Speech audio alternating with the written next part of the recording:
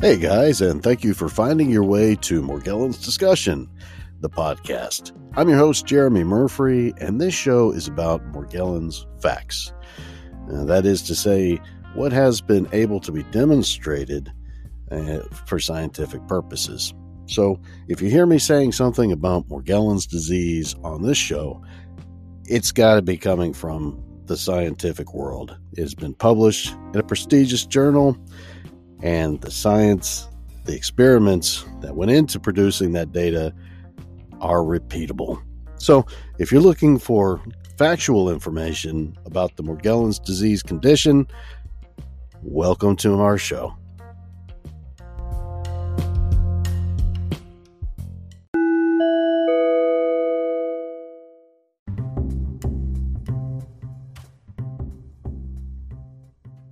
Hey, welcome back to Morgellons Discussion on Anchor FM. I'm your host, Jeremy Murphy, and this morning we're going to talk a little bit about marginalization and self-esteem. And we're even going to touch on self-respect. I think one of the problems that we have, I know one of the problems we have, is respect. People formulate ideas and then they perform bias based on those beliefs.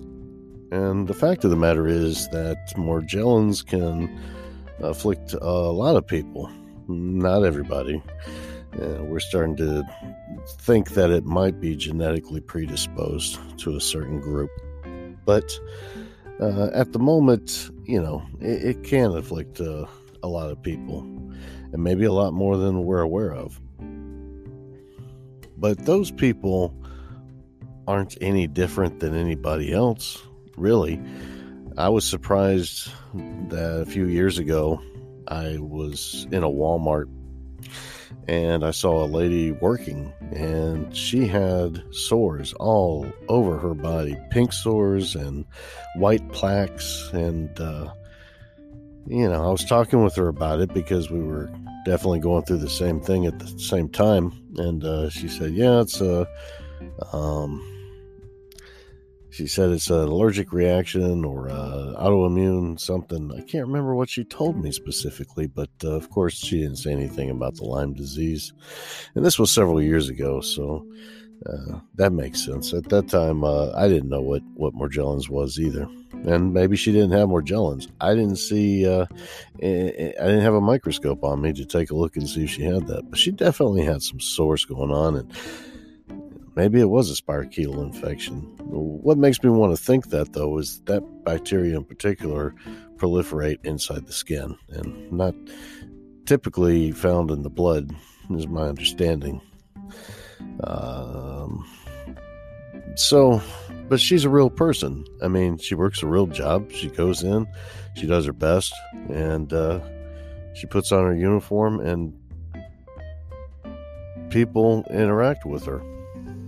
And I think she probably gets more respect than the average Morgellons patient because she's in that public place. She's not hiding out, which most people want to do when they are dealing with a vicious skin condition that causes bleeding and ulceration.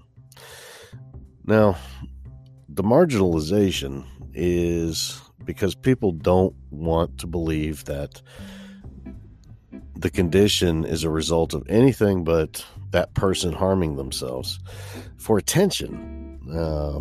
And because of the science, we know that's not the case. We know that it's hemorrhaging, it's ulceration, it's not lacerations. I recently had a prominent dermatologist take a look at my skin and tell me that they did not look self-inflicted, and that was extremely validating. But it came from the bridge of respect. I showed that individual respect. I didn't have a bias against them because they don't happen to believe in Morgellons. I mean, that's their prerogative. If they don't want to believe in it, they don't have to believe in it. I can show them the evidence, and if they choose not to want to engage with it, That's their prerogative. But that doesn't mean that person is any less valuable, because they have their own experience and they have their own expertise and their own accomplishments. And everybody has those, even on a scale which you may not consider important. It's important in the grand scheme of things. Everything builds the world that we exist in. And so the marginalization, I think a lot of patients accept it. They think, well, I'm ruined. My skin's terrible. I know I felt that way. And, it's over with. Life is, who's going to want to, be around somebody who could potentially, wipe blood all over them because of their skin. But that's a trap. That's a trap. Just because you have a skin condition doesn't make you any less of a valuable individual. In fact, it makes you more so of one, because you have the potential to contribute to the research which can one day stop this from happening to people ever again. And your interaction with society and your contributions to society, that's what's going to end the marginalization. When people say, look, enough is enough, there is other science out there that's legitimate that says that this is caused by a biological process. And maybe we should take a look at that instead of just assuming that these people are just trying to get attention for themselves. It's going to happen, and it is happening. And I think a lot of the fatigue about addressing this issue in particular is because of the, I'll call it crescendo of the CDC study, where even though that paper was inconclusive and it states that the filaments that were found were biofilaments, the media and those that are opposed to the notion that this is a possibility, the biofilaments forming in the body that could appear strange like this, those people, they created the press that said that Morgellons patients are delusional. They're the ones. It wasn't the CDC study. I mean, they had a lot of stuff in there that said these people have some psychiatric components that can be dealt with traditional manners, but they didn't say these patients are delusional. The study said it was inconclusive. They could not determine if this was a new condition or something else, a delusional state. And if they can't determine that, that means they're not saying that it's a delusional state, despite what you may have seen in an article or two or three or on the news. Why is there an agenda? What's the point? I think it potentially may be because there are so many that are afflicted. And when I say afflicted, I think a lot of people carry the condition without the debilitation and without knowledge of actually having it. I know in my experience that's the case. It's easy to detect with microscopy.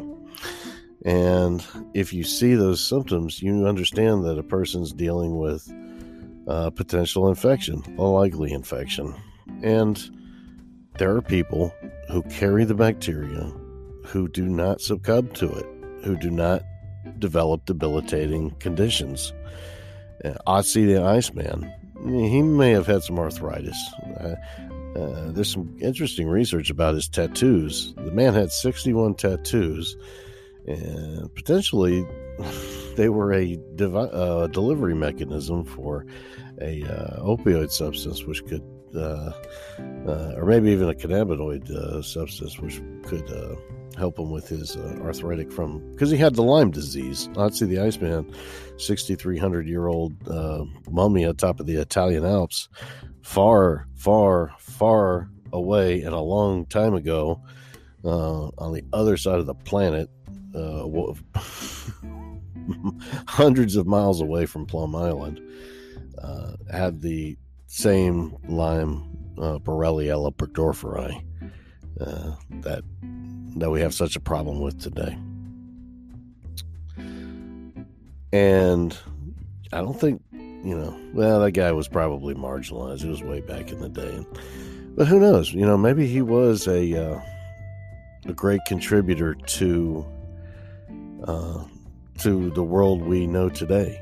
For all we know, I would like to see a genetic lineage of Otzi, see if there's any Otzi relatives out there, direct descendants. But, his offspring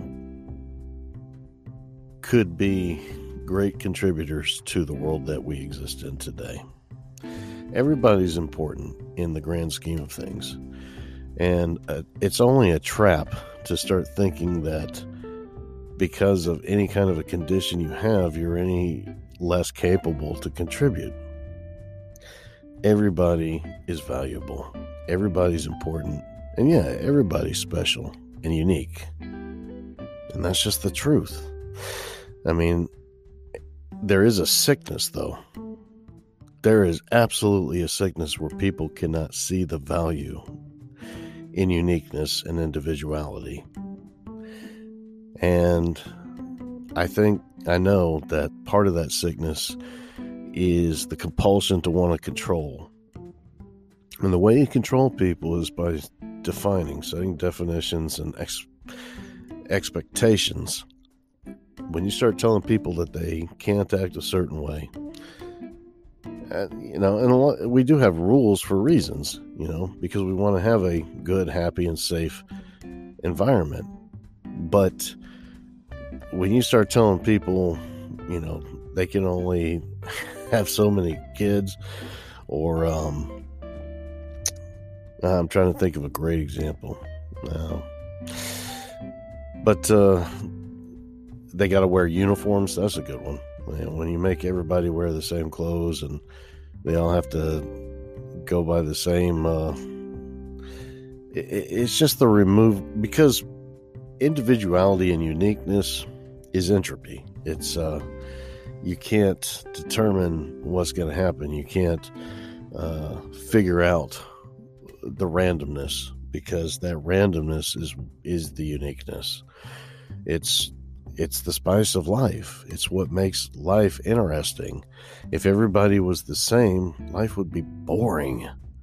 There would be no new adventures. There would be nothing new to learn. But that newness is unexpectedness for people who want to control. And so marginalization, in large part, is about control. It's about saying we're not going to recognize or deal with this group of people because we want to control this situation that we have going on over here. And they are a threat to our situation. Their existence is a threat, so we're just going to pretend that they don't exist. We're going to write them off. And we're going to punch out a bunch of articles that make people think that they need to write those people off as well. And I'm sure you've seen a few of those articles saying that Morgellons people they're worth writing off. But the fact is, that's the worst you're going to have to deal with. It's just the propaganda. Because when that lady goes into Walmart and she puts on her uniform and she smiles and she greets people, she feels it. She means it. She's making a difference. And so can we. Hey guys, if you like this show, please send me a message and let me know. I definitely appreciate the contributions coming in. Man, you guys are great. Thank you so much. I hope you guys have a great weekend, and we'll see you soon.